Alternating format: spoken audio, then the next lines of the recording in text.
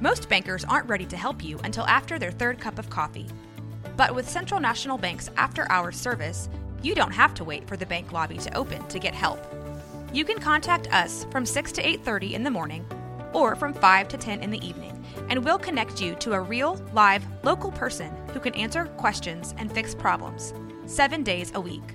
Bank different. Bank Central. Central National Bank.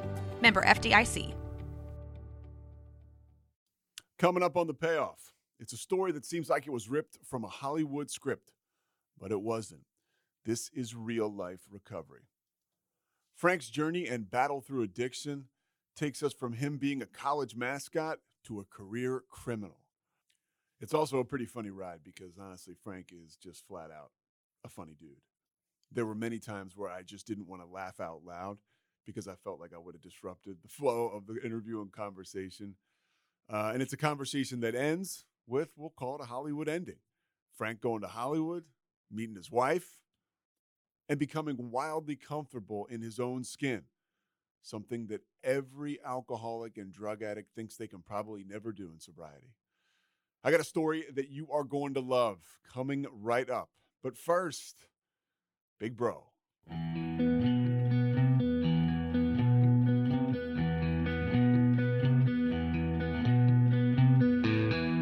Stand by the ocean floor.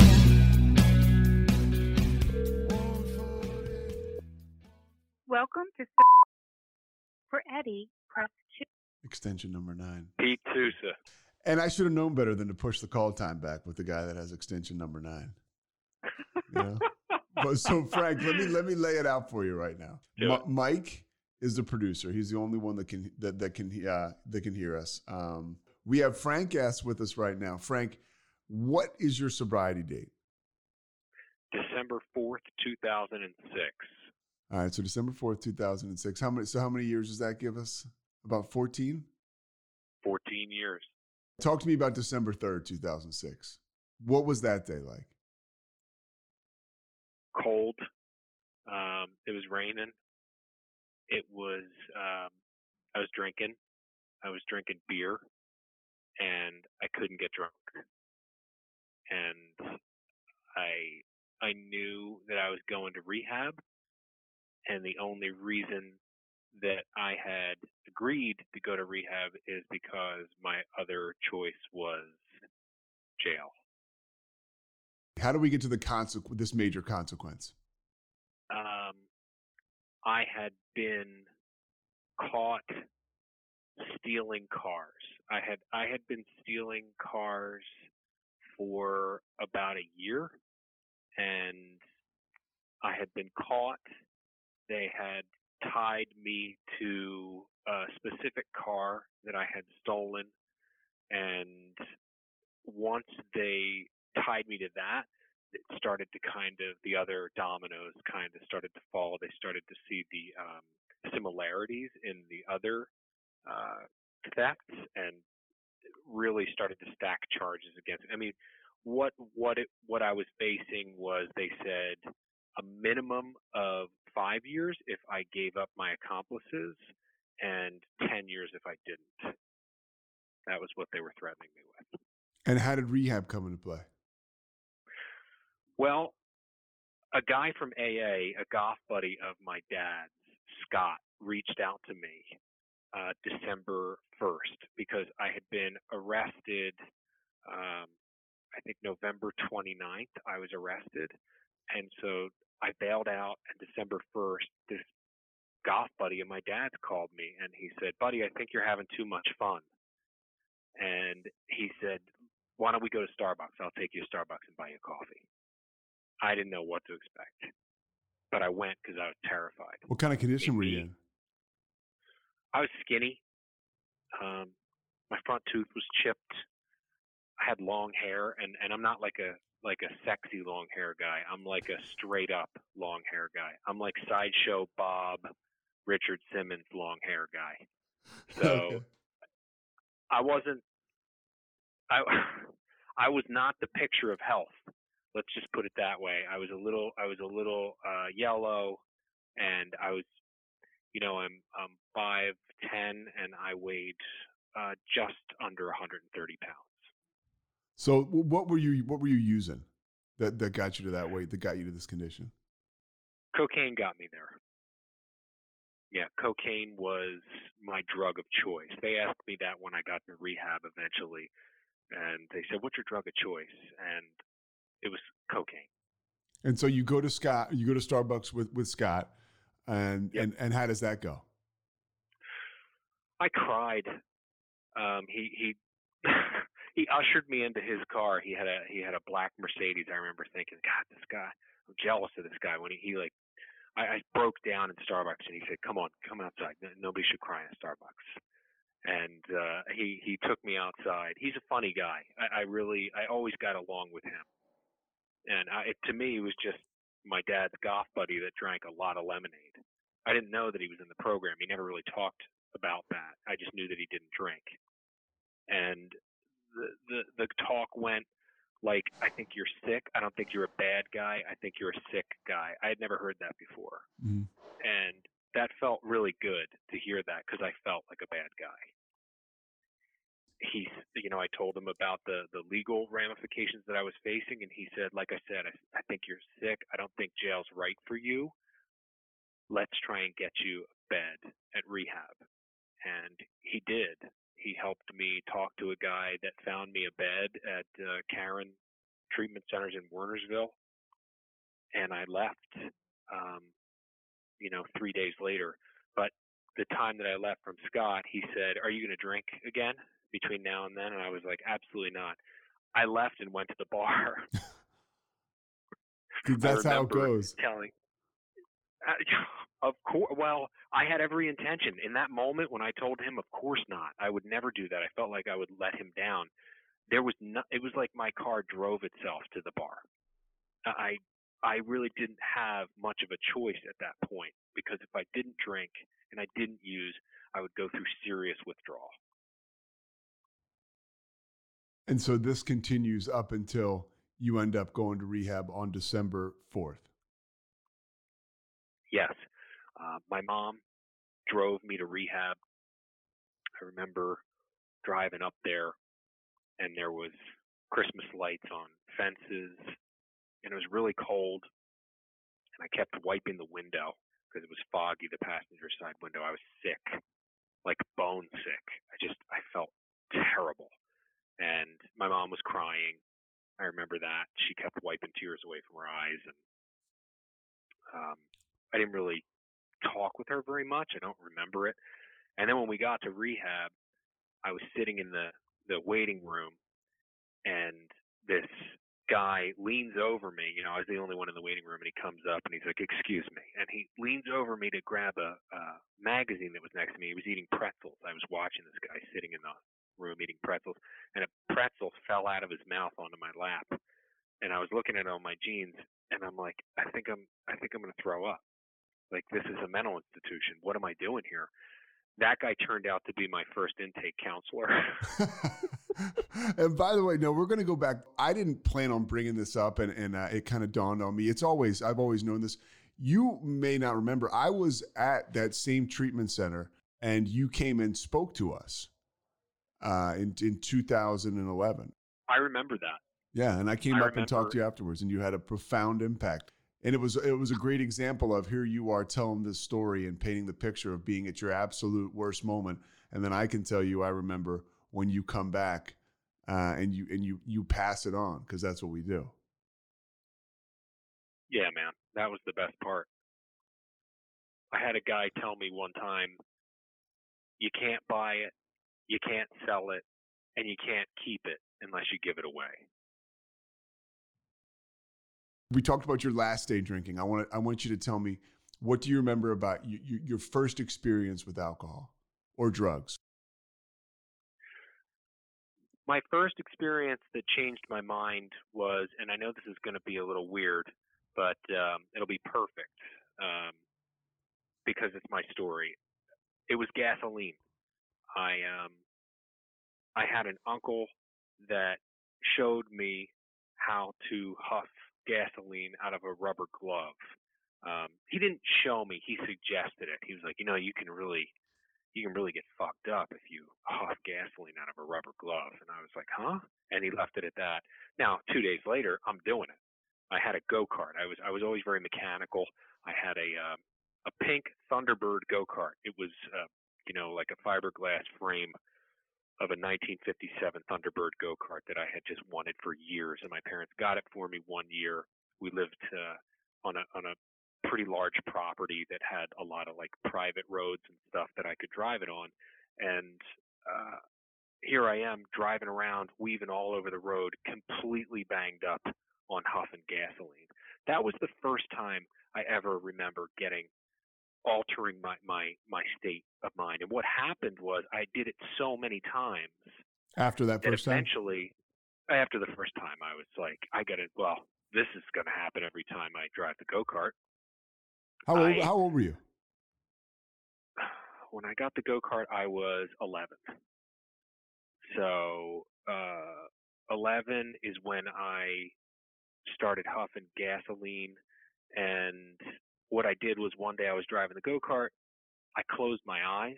I wanted to see how long I could drive the go-kart with my eyes closed. I crashed the go-kart and wrecked it, destroyed it. And then when my parents asked me what happened, I told them a deer ran out, and I swerved to avoid it. And I hit a tree.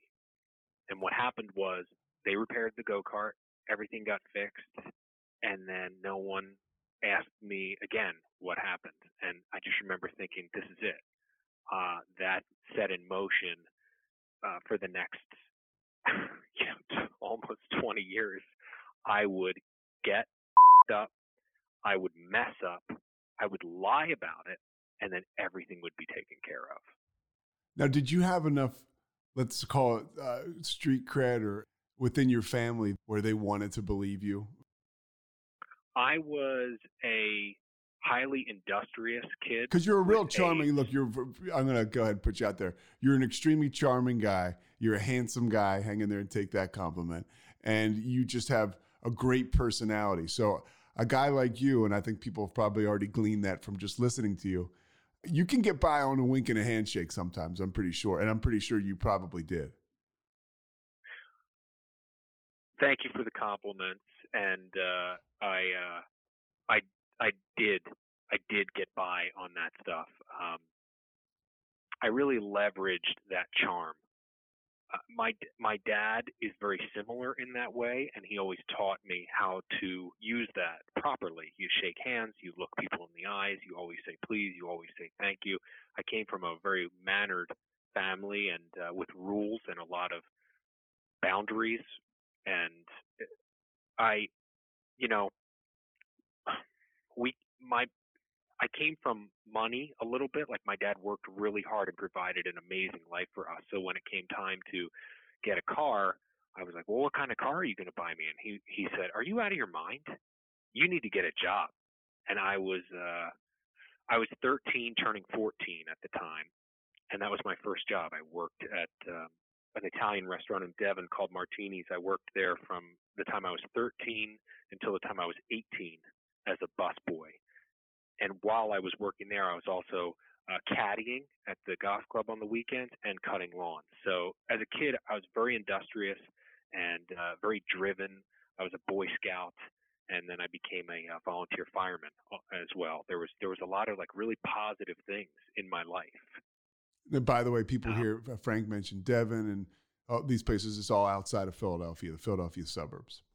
How does this evolve? You start at the finish line, huffing gasoline. How does it evolve? That's quite a bar. I stopped with that. It scared me to death when I crashed, and I felt like I am so close to getting caught. And if I get caught and they're like, what are you doing?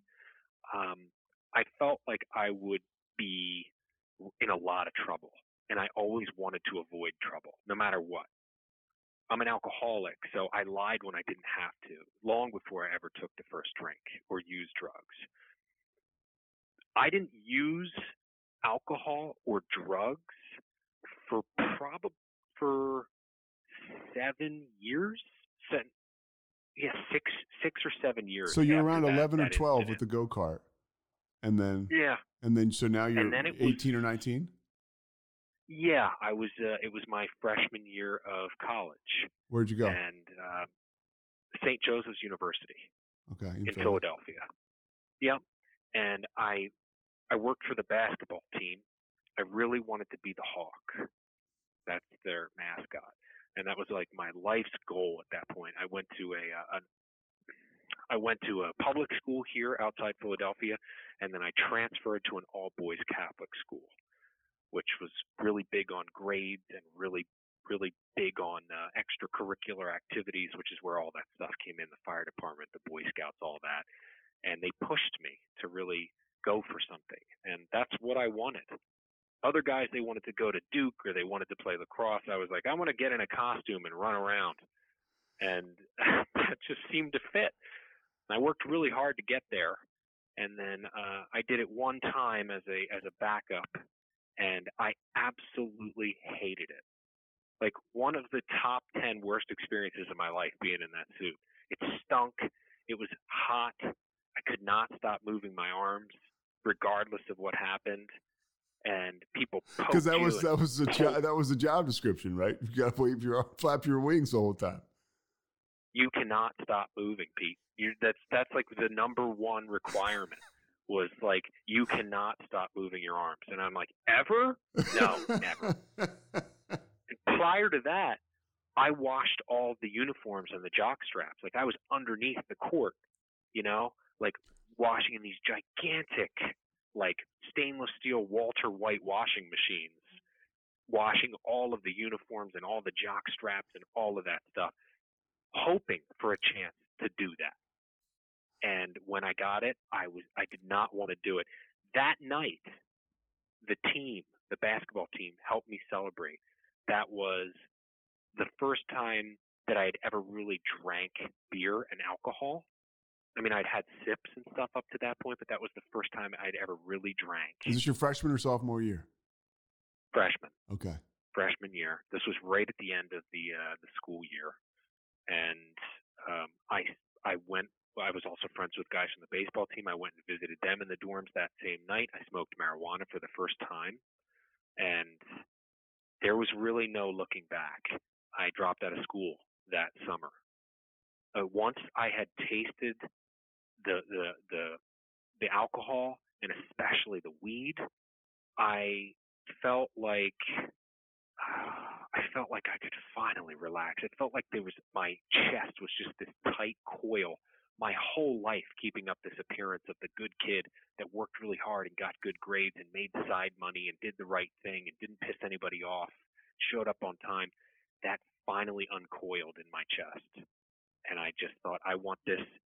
This is what being an adult is. You just do this every day forever. What happened that first night? Anything like where you look back and you're like, well, some people say, I got so wasted, I threw up and then I couldn't wait to do it again. Did you have any kind of like mini consequences that night? So that night, no. I never wanted it to end. I wanted that night to go on forever and ever and ever. And I spent the next 8 years trying to make that happen. Like it was like a life-altering experience for me. I felt so happy and I felt so alive, and I felt like this is what it's like to feel normal and be alive. This is what it's supposed to be like. Beats being the Hawk, right? Like, literally the opposite of what it was like to be alive. I think I lost 3 pounds just sweating in that suit that night. And they were like, yeah, Frankie, you did it. Meanwhile, in my head, I'm thinking, first of all, I'm never doing it again. And secondly, I don't think I'm coming back to school. I skipped my finals. That's how much I was really interested in going after more drugs and alcohol. Was there an attraction to substance when you were in high school? Because I know the area. I mean, the trappings are certainly there. How did you avoid that? So I worked with the DARE program. I was like their star student with the DARE program with the local police department, which would help me later on because they all knew me.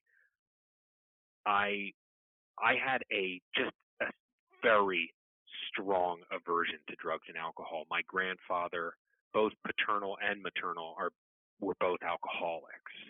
So I watched one of them die. They both died drunk, but my mom's dad specifically was a drunk that struggled in and out of the rooms of AA and really just died kind of tragically as a result of alcohol. So I was very strongly opposed to it. And high school, I watched all the stoners, kind of go after weed and do pills and do whatever. And I watched their grades suffer, and I watched their social circles, and I just didn't want to be a part of it. I was kind of a nerd in high school. I was on the golf team at Devon. I didn't really play any like the sexy tough guy sports. I always got hurt playing sports. So I played golf, and I was on the debate team, and I ran the communications the club, and just kind of nerdy a little bit. So what happens when you, after that first night, over the course of summer, where you drop out of school? I told my parents that I needed to take some time off, and I remember my dad's face when I said that. It's like telling your dad you want to make an album, Yeah. It's like he's like, oh my God, I worked this hard for this. Like, it was just, his whole face fell, and he was like, it's a mistake. I just remember hearing him say, it's a mistake. Don't do it.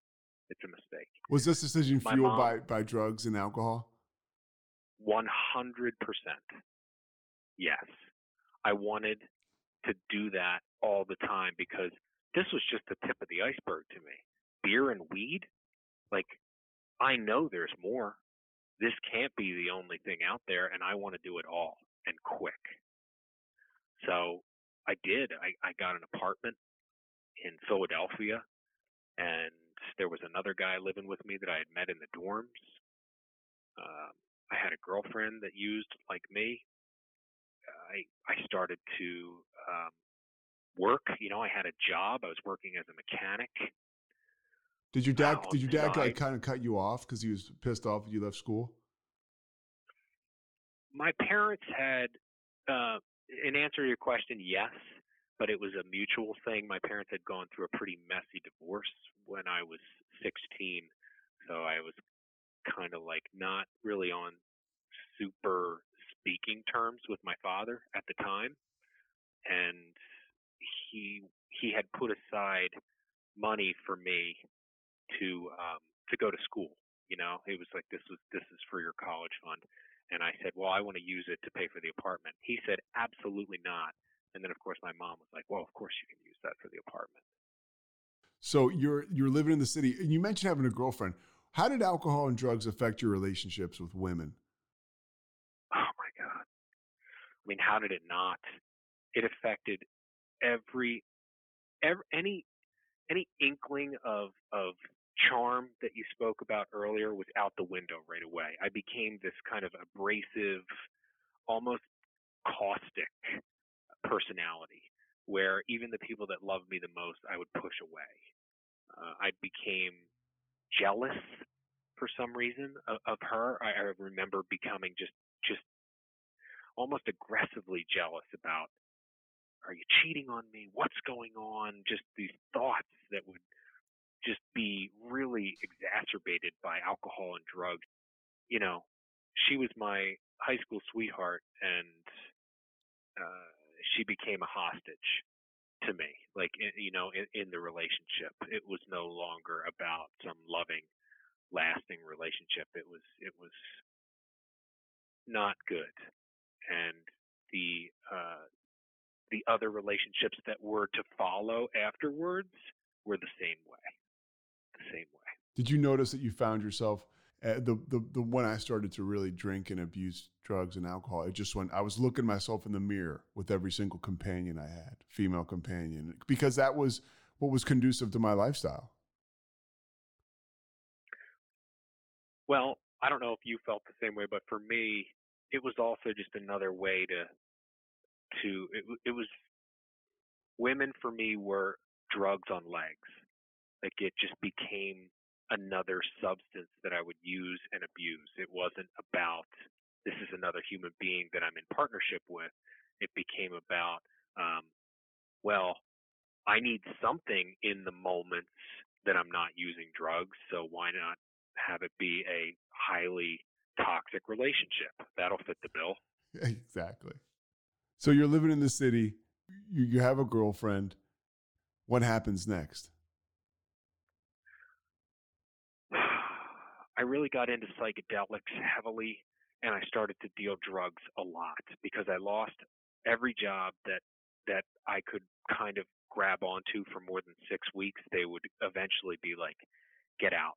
Even the volunteer fire department that I was a part of, they asked me to leave because I was showing up to fires high and with booze on my breath, and they were like, we can't have you here, it's a liability. So that hurts when you get fired from a volunteer position. That's how you know things are probably not going so well. And the industrious kid is now, he can't keep a job. The kid who had 5 jobs in high school can't keep one. Can't keep one. They keep asking me to leave. I keep oversleeping my alarm clock.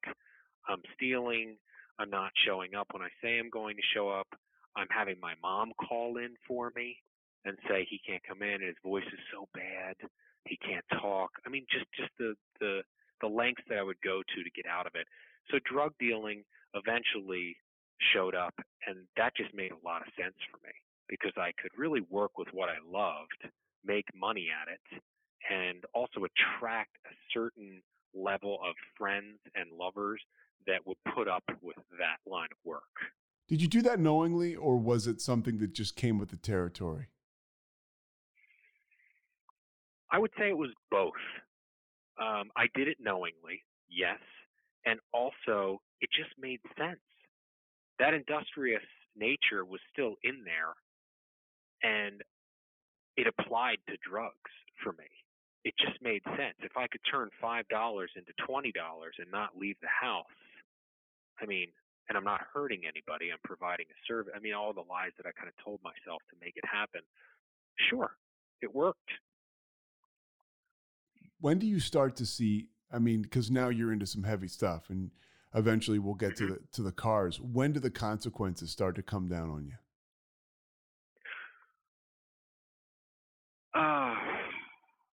I stabbed a guy in a road rage altercation. That's when it started to get really bad. It was on my mom's birthday, which is December 14th. I was working another job. I was working at this restaurant, and I got into it on the road. I've always been bad on the road, and I got into it with a guy. He punched at me in my car window, got out of the car on the off ramp of the freeway. He threw a punch in my open window of my car, and I stuck a knife in his arm, and just a pen, it was a pen knife, and he retracted it. He drove away, and then I didn't have a cell phone at the time. I was it was a time when it was there weren't as prevalent as they are now, and I remember him picking up a cell phone. He was in a nice car. He was in a BMW, and he picked up the cell phone, and I thought, oh, my God, I'm going to get in trouble for this. So I better pretend that I'm calling somebody, too. And I remember using the knife sheath as a phone. Like I pretended I pulled this leather knife sheath up to my head like I was like, hey, you're going to call the cops? I'm calling the cops, too. What happened was I went to work, and I'm setting up tables and marrying salt shakers, and here come 4, 5, 6 cops smashing through the front door of this restaurant, which was locked. And who's got the red car? Who's got the red car? And it was me. And they, put your hands up, put your hands up. I didn't know what was happening. I was high. So what did I do? I slugged a cop. What were you high on? Police officer. Cocaine, marijuana. Which was business as usual at the time, I'm guessing. That was just to get to zero. I would do a bump in the morning and a little hit on the way to work to kind of bring myself back down so I wasn't too, edged out when I would get to work, and then everybody would know. I was always afraid everybody would know. So anything that I could do to kind of mitigate that, I would. But yeah, that was zero for me. Was a little bump and some weed and maybe even some Baileys in the coffee at the restaurant. People were cool with that there as well. So that was a very bad day for me. And my response to that, I got away with it too. The guy never showed for court. I borrowed money from a family member that I promised I would pay back for a good lawyer. Never paid that money back at the time. That was when people in my life started to kind of say, we think that something's wrong. We think that there's an issue. And as soon as I heard that, I moved to Hawaii. When did you move to Hawaii? 2000, I turned 21 and I moved to Hawaii. So February of 2000, I moved to Hawaii under the guise of going to school. I attended Hawaii Pacific University. So I had access to money. I could really do what I wanted to do without anyone watching 3,000, 6,000 miles away, Yeah. I got as far away as I possibly could without the use of a passport. My mind is blown, right? I mean, it's like, wow, this sounds like, because I have the addict in me is like, this is the best plan ever. So you get to, I'm like, oh my gosh, I can't believe I didn't think of this. So you get to Hawaii. What part of Hawaii are you in? Oahu.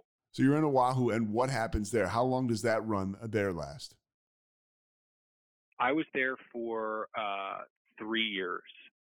So I was there until 2003 and never graduated and dealt drugs the entire time. Never held a real job there. I just dealt drugs. That's all I did. And so I was very popular at the dorms. I was very popular at the apartment living for the college there, and no legal trouble there, but trouble with the school. I was called in multiple times by the school because they kind of knew what was going on. How much fun are you having? At that point, I'd say like 70% fun. The fun meter was at like between 70% and like 90% all the time. In your mind, are you thinking, this geographic cure, maybe it kind of worked out? It was really, really amazing. Like I really thought, the change, the temperature, the climate, the women, the just everything. I was like, I fixed it. This is perfect. Then there was September 11th, and I was in Hawaii for that. I was in an apartment with 3 other people, and a lot of my friends started to join the military. There's a heavy military influence out there, so they started to join the military. They started to clean up, get off drugs, and join the military. And they were encouraging me to do the same, which I did not do. But things changed after that. It was just tighter. Things were different after that, and I would move home 2 years later and continue my same shenanigans here. The drug dealing was a big part of it, and I started to cultivate. When I was in Hawaii, I got very into growing, and that's what I brought back with me. I didn't really bring back a degree. I brought back a lot of knowledge about growing and cultivating marijuana, which is what I started to do here. Did you have success with it? I did. Fiscally? I had tremendous fiscal success with it. Yes. It was really, if I was measuring my life by money, that it was the right thing to be doing at that time. Yeah. Did those options lead to more drug use and more? Did it almost raise the stakes?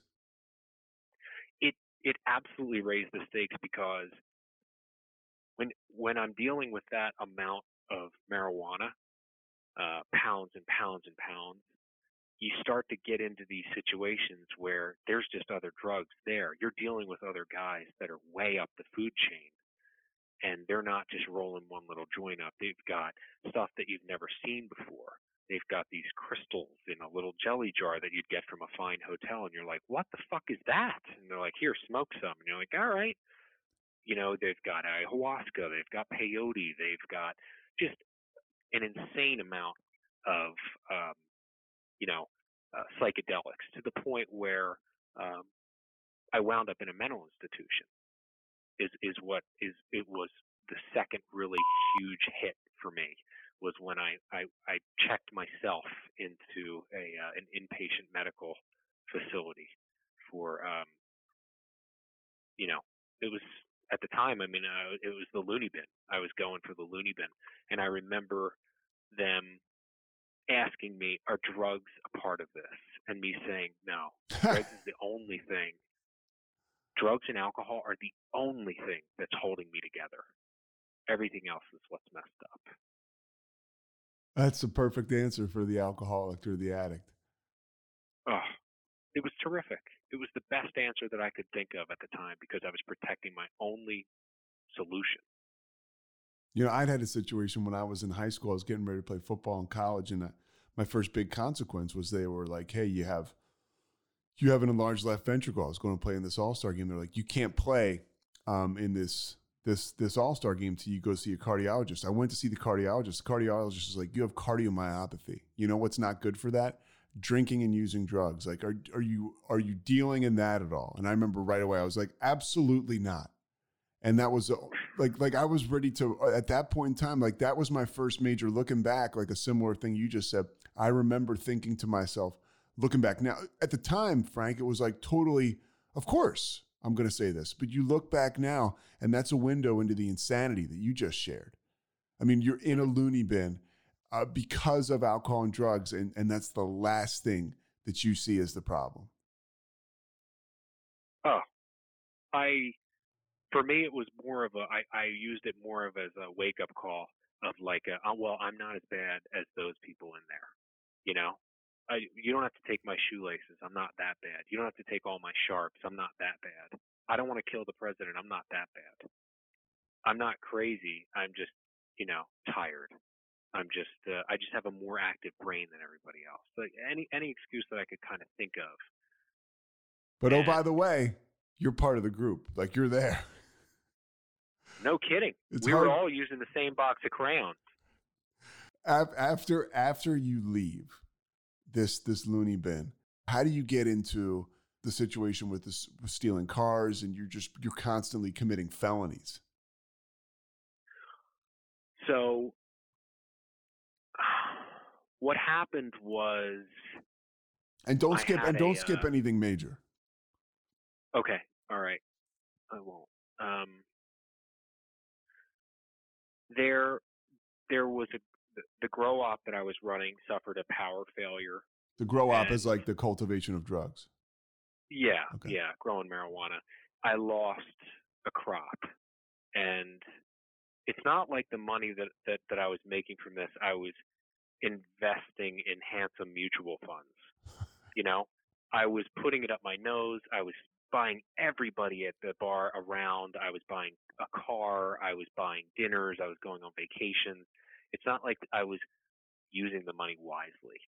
So a hiccup in the operation caused a serious cash problem, and people needed to get paid, and they weren't the type of people. This wasn't your uncle lending you $1,000. This was like guys that were like, I want the money tomorrow. So I did, like I said, I grew up with go-karts. I worked as a mechanic. I knew cars. I knew how to get them. I knew how to take them. It was very simple for me, and it was a very simple solution. And I did it the first time, and it was so easy that there was really no way that I wasn't going to do it again. It's the same thing with bank robbers. They say, like, you know how you catch a bank robber when they do it the second time, because there's no bank robbers that do it one time. The charge that I got from stealing that first car, I knew that I was going to go back. I knew it. Did you tell yourself you weren't? No, I didn't. I knew that this was me now. I was evolving, and that this was just the next logical step. Did you steal the cars high? Of course. Yes. I never stole a car sober. No, never. It was such easy money that I started to enlist other guys that I knew. and we would just set up a valet stand at a restaurant that didn't have valet, and we would. I'm also kind of tiptoeing as well. I mean, it's been a long time, so I Sure. don't think I really have anything to worry about. But I'm also, I'll just put it this way: just like my drinking and drugging, it got out of control and quickly. Before you know it, I was no longer a drug dealer. I was stealing cars, and I was robbing houses, and I don't know what the next progression was. Luckily, I never got there because I got caught. I was sloppy, and I was drunk, and I was high, and I didn't care anymore. And I stole a car from the house where I grew up, and I left my car in the driveway there. That's how high and drunk I was. Is that somewhere in my brain I thought it would be okay to leave my car there at the house because I lived there for my childhood. So this just makes sense to leave the car here. But also at the same time, I'm going to steal the new occupant's vehicle and take that. Is that one of the things like where the investigators or detectives are like, you realize you were probably going to get caught? So here's the thing. The morning that the cop knocked on my door, I never understood. I watched cops a lot. I never understood why, like 80% of the guys never had shirts on. I answered the door with no shirt on.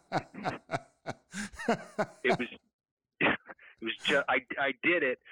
I opened the door for this guy because I thought he was canvassing for like magazines. I thought he was going to sell me a magazine subscription. He had a windbreaker on. He had a clipboard. I had cameras at my house because I was very paranoid. And I opened the door and I looked right at his belt and I saw the gun and the badge.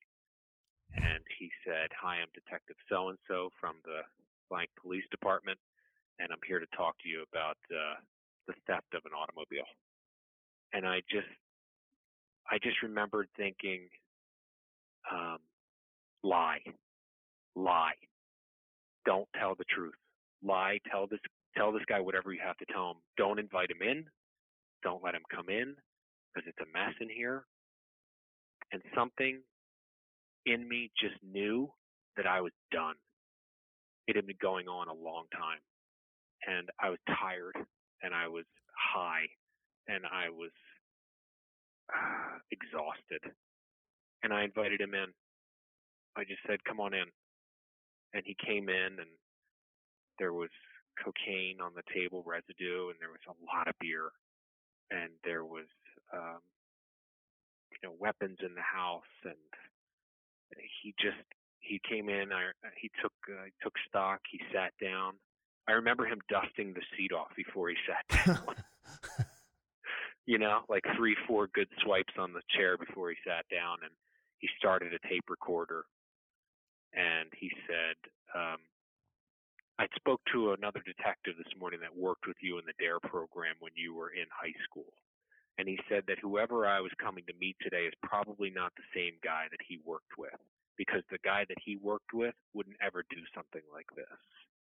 So I want you to tell me what's going on, and I'd like you to treat this as a come to Jesus moment."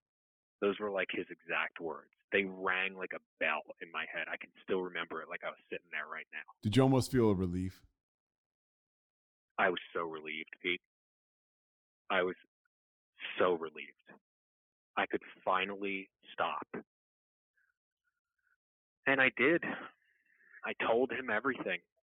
I told him what was going on. I told him that I was in trouble. I told him that I thought I might have an addiction problem. And, he said, "We've been watching your house for 4 days. We've been in an unmarked car. And we both thought, me and my partner thought, maybe this is the wrong guy, because I had these beautiful window boxes full of flowers. Like I told you, I'm good with plants." So I had these beautiful flowers out front of my place. I would water them. I was up early. I was waving to people when they went by, having coffee, waving. I was like the perfect neighbor, or so it looked. The thing is that behind those blinds, I never went to bed. I was awake all the time, like all the time. And he really he said, you almost had us fooled. I would not have thought it would look like this in here, because outside it looked so nice. And that was such a great metaphor for my entire existence, music and drinking. That on the outside, not bad. Frank's doing okay. But on the inside, it was a mess. How do we clean up the mess? You go to treatment, and when does your life start to change? My life started to change the day I got to treatment. The day that I got there, I remember them checking the little pocket on my jeans on the right-hand side, like the tiny little useless square pocket on the jeans where I would always keep drugs. Yeah. I remember them sweeping that with his finger. Remember the guy putting rubber gloves on and sweeping that pocket. And I thought, like, oh, these guys know. These guys know where to hide stuff. He checked the lining of my suitcase. He turned my stuff inside out. And the only reason initially that I leaned in as heavily and as hard as I did is because I was terrified to go to jail. Because that day that I told you about when the cop came, he took me to jail. I had to go in front of a judge. I spent the next 3 days in jail, in and out. They'd take me out. I'd go to a court. They'd put me back in. They'd take me out. They put me back in, and then finally my brother bailed me out. Were your parents done with you at that time? Yeah. At that time, my mom was never really done with me. She was always there, but I could just tell that she was disappointed, which is almost worse than being done. And my dad and I just weren't speaking. He was the one that reached out to a buddy and, that he knew was sober and said, I think my son needs help. It's interesting too. I guess I want to ask you too, did a light bulb go on when you found out that this guy Scott was sober? Like, oh, that's what this is. Interesting. Honestly, I was so messed up at the time. I remember when he called me and he was like, hey, let's go out for coffee. I remember thinking, this guy, he's coming on to me in my weakest moment. You believe this scumbag? I really thought that. I really thought, like, what is happening? This guy's never called me before. Why now? What's happening? Is he a cop? Is he a lawyer? What's he want? What does he want? He didn't want anything. He just wanted me to get better. And I did. I went to treatment, and I was there for 30 days. And I talked about everything. I talked about the stuff that I was going to take to the grave with me, the stuff that I'd already convinced myself I was going to take to the grave with me. I talked about all of that up there. And I left that there. My roommate, Rob, who I had for 30 days in treatment, he was murdered. He left and he got murdered. And because as a result of drugs, he had gone out to score and he was robbed and murdered. And so I felt so close to him. We had shared the same room for a month. And for people who don't know, when you go to a treatment or, any type of recovery home and you kind of mean business and somebody that you share a room with does too, that is quite the bond. And it really does. Those relationships you form there. I have one of my best friends today is a guy that checked into Karen a couple of days after I did, and we went to an extended care place. Those are bonds that are so strong. So I can only imagine what that felt like when you lose a guy like that. Oh, it really hit me hard. And I thought that was just a gift for me to see that this is the real deal. There are some serious consequences here. I really started to believe in what they were telling me about the three options that I had, which was jail, institutions, and death. Because I had already had an institution, I already had jail, and the third one was death. And I watched Rob. I watched that happen to him. Same thing happened when I decided to go to extended care, because I went through another 90 days in extended care, at Karen at the treatment center. So I was there 120 days total. I left April 4th, 2007, and I have never drank or never used any substances, nothing that affects me from the neck up ever again. What lengths were you willing to go to stay sober that shocked you? Frankly, they all shocked me. It felt very corny to me, the whole like AA thing, because I had watched my grandfather do it for years, go in and out of the rooms, and heard whisperings that it didn't work, and that it was a cult, and that it was it's the reason he was still sick, and just the little whisperings I'd hear from my family about it. So it already had a bad rap in my mind. But the lengths that I went to all lengths. I did not. Once I got a taste of real sobriety, because what I had left out talking to you is that I had tried time and time and time again to stop, just for a week or a couple days or a month, and I never could. This was the first time in my life that I had, since I had started using, in my using life, the first time I had 120 days, 4 months of not touching anything. That was like an impossibility. And it's a steam building, so too. Oh my gosh. The food that they give you in there is fatty and wonderful, and you sleep and you're exercising. I mean, I came out of there, I looked like Rob Lowe. You thought I was charming before. I mean, I came out of there and I was on fire. I looked good. I mean, I had put on close to 40 pounds. Dude, I had a similar experience, and I would say this isn't, maybe this whole thing is a sales pitch. I don't know. But if you buy in when you go to a place like that, it is the land of opportunity. If you buy in, the structure is there for you to change your life for the better. In a short period of time, you can go to a treatment center and you can leave there feeling pretty good about yourself and on the road to recovery. Now, what you do after that, it's what we do every day, right?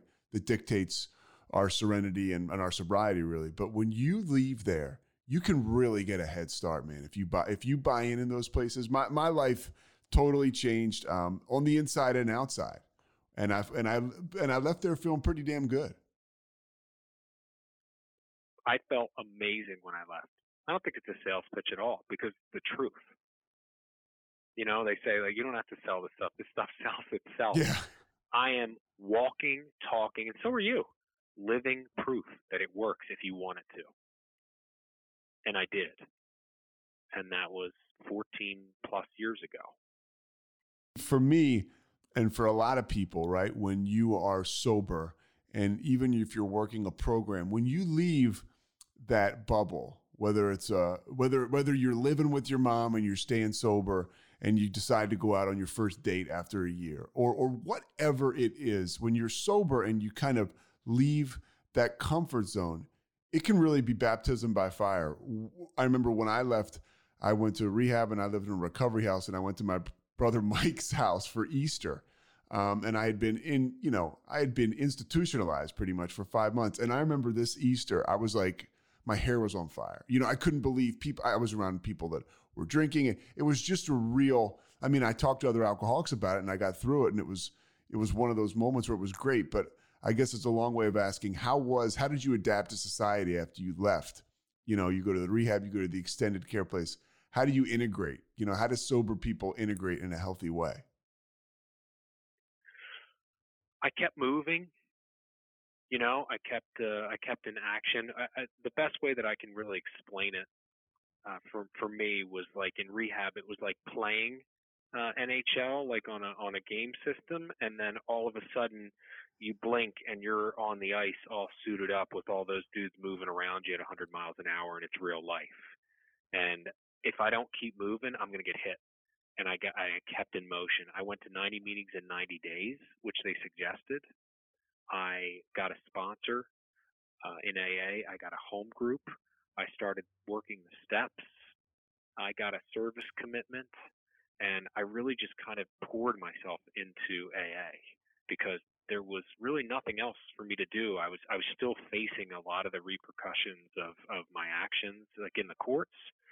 So I had that to contend with, and I was unemployable really at that point. So I figured I don't have anything else to do, and idle hands. I don't want to. I don't want to just stand around and wait for something bad to happen. So why not just push forward and make some good things happen? And that's what I did.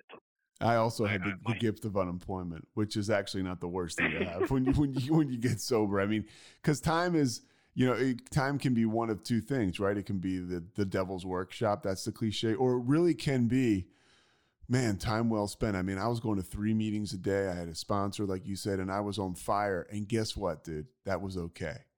I mean, I had a sober brother who I would talk to like I was Tony Robbins, combined with Bill Wilson, the guy who founded AA, and he would give me shit about it, but at the same time, I didn't care. I mean, and he would do it lovingly, but that's a good place to be. It was beautiful. It really, really was. I look back on that time in my life. I mean, a lot of people will say early sobriety is really hard, and and that's true. It is, but for me, it was also the clearest that I had been in recent memory, and I didn't have anything to be afraid of. I wasn't afraid of my heart popping because I did too many drugs. I wasn't afraid of somebody coming up to me and saying, like, you owe me this or you owe me that. I just felt clean and bright-eyed and willing to face the real world, because, I mean, what drugs and alcohol did for me was just gave me the illusion of control. And what sobriety did was it gifted me the reality of responsibilities, which you can handle in sobriety, and I see it in you. I feel it in myself. If I didn't get from recovery what I got from drinking and using drugs, I would not be sober. I mean, there is something about how it's laid out, right? The success for us is laid out. I mean, I certainly don't do it every day, but when I do it, the reward is such that I'm reminded of, oh, okay, this is why I'm doing this. Because this talking to you right here feels great. I didn't feel tremendous when I walked in here. That's what you're talking about doing. Yes. It's such a gift. I don't know how I got so lucky. Well, you continued on your role because you stay sober, and this is where I kind of get to know about you, and your life really continues to explode in a good way in sobriety. And I know, and I know the stuff I do know about you is, when you were a kid, you always wanted to be on Saturday Night Live. Is that right? Yes. And so now you get sober, and this is similar to kind of how I felt too. That's why I go back to it. And you believe you can do anything. I don't want to skip too much, but then you moved to California, right? Yeah, you're not skipping too much. Okay. I did. I was 5 years and you sober. acted. I did. Yeah, in sobriety, I went back to school. I got I got licensed to become a financial advisor. I went and worked at a brokerage firm. It's the same thing my father does, my brother does, and I absolutely hated it. I hated it. And so what sobriety did was gave me the strength to say, I worked really hard for this and I don't like it. So I'm going to move on and try and find something that I do like. And that was nagging at me. I did always want to be on SNL. That was always my dream. I watched it so much as a kid. And so I did. I picked up, I quit my job, I sold my house, and I moved. And I moved to Los Angeles. And I lived in Los Angeles sober for 8 years, almost 7 years and 7 years and change. So the better part of 8 years, I lived out there, and it was quite an experience to leave the happy, warm program that I had built here for 5 years with my sponsor, my home group, everybody, and go completely to the other side of the country and start it over again. And I'm so happy that I did it, because it was such a wonderful experience, and it really forced me to grow even more. And that's the freedom, I'm hearing this and I'm reminded of when practiced the right way. This is the freedom that comes with being sober. these are the rewards. I mean, the ability to take a breath, say this situation isn't this situation isn't right for me right now. That one over there is, God, it's going to be scary to go over there. But I do it anyways. And I used to have to take so much. I used to have to be totally anesthetized to do anything like that. Well, spoiler alert, I never made it to SNL. So don't tune in and look for me, because you will be sad when I'm not there. What I did do was I trained with the Groundlings. You know, I joined the Groundlings improv company out there, and I took classes, and I worked, and I got on stage, and I worked at IO West, and I worked at Second City, and I did all these shows and these improv shows, and I got on television shows, and I was in movies, and I produced, and I directed, and I acted, and then I met my wife. And the day that I met my wife, I was working for the Jimmy Kimmel Show, and I was sitting in a coffee shop waiting for this other person that was supposed to come and be cast in this, little sketch about a coffee shop. And in walks my future wife. And I just knew.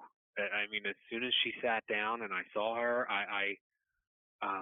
we had met once before at a casting call, and we had great chemistry and just a great rapport. But there was like 40 people at the casting call, and the casting agent only picked 2 people for this thing. And I remember thinking, I hope it's that girl. I hope that it's her. But what are the odds? And the odds are that it was her. And she sat down, and we got to talking, and we got a cup of coffee. They got us a cup of coffee for the scene. And I said, this coffee's worse than AA coffee. And she said, do you know that by experience? And I said, I do. And she asked me how long I had. And it turns out that her dad was in recovery for many years, and that she had been a member of Adult Children of Alcoholics and Al-Anon and Alateen, and was very well versed in the program.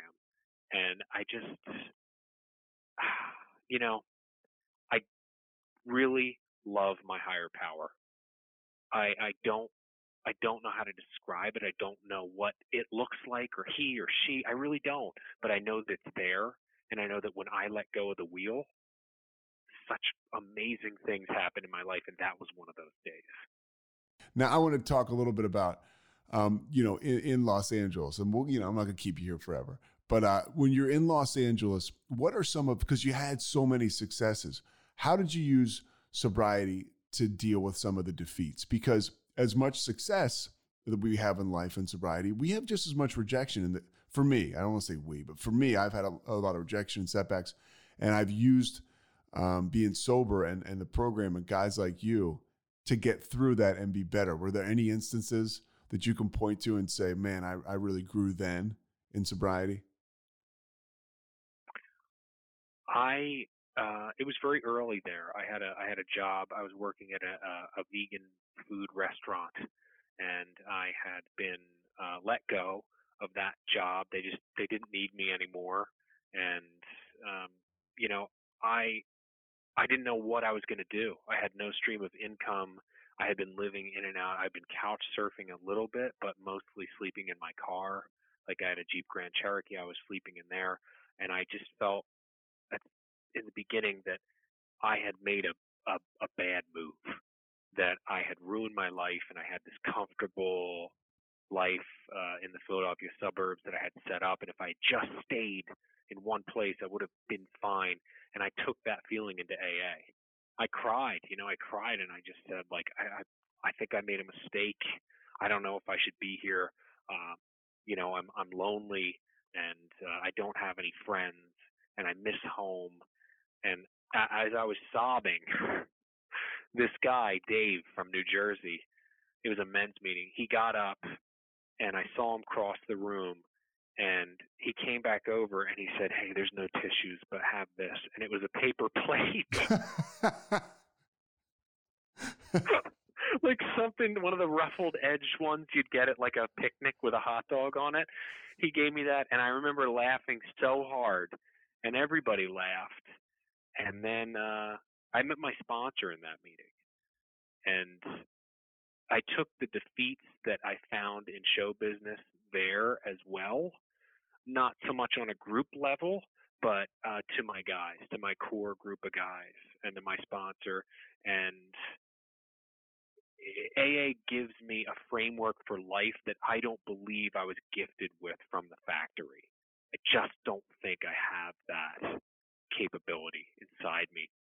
I have a disease called first thought wrong. I have alcoholism, and I also have first thought wrong. So it helps to have a filter to run that through and go, maybe we shouldn't do it that way. What do you tell new guys that come in and reach out for you, or you reach out to them? A lot of times new guys don't want any help, but what do you tell them? I tell them that a life beyond their wildest dreams is waiting for them if they just stay sober. I tell them that they have the world by the balls if they just stay sober. That's all you got to do, is just keep putting days together and staying sober and grinding it out if you have to, but going to meetings, talking to other alcoholics, picking up the phone and making phone calls, reaching out. It just creates this world that's amazing. And just like you said, if it didn't work and if I was uncomfortable a lot of the time, I probably would drink or use, but I'm not. I feel wildly comfortable in my own skin. And I have a life beyond my wildest dreams. And nothing that was never promised to me. It was only promised that I would never hurt from booze again and from drugs. But what has come with it has just been like the blossoming of a beautiful life that I'm almost brought to tears thinking about sometimes how grateful I am for it. And I'm appreciative how, and that's why this situation is great, because we get to talk to you over the course of an hour and we hear your self-deprecation and your honesty. So when you say, I have a life beyond my wildest dreams right now. Oh, no, I'm sorry. I'm wildly comfortable in my own skin. To me, that's the jackpot. That's the goal, right?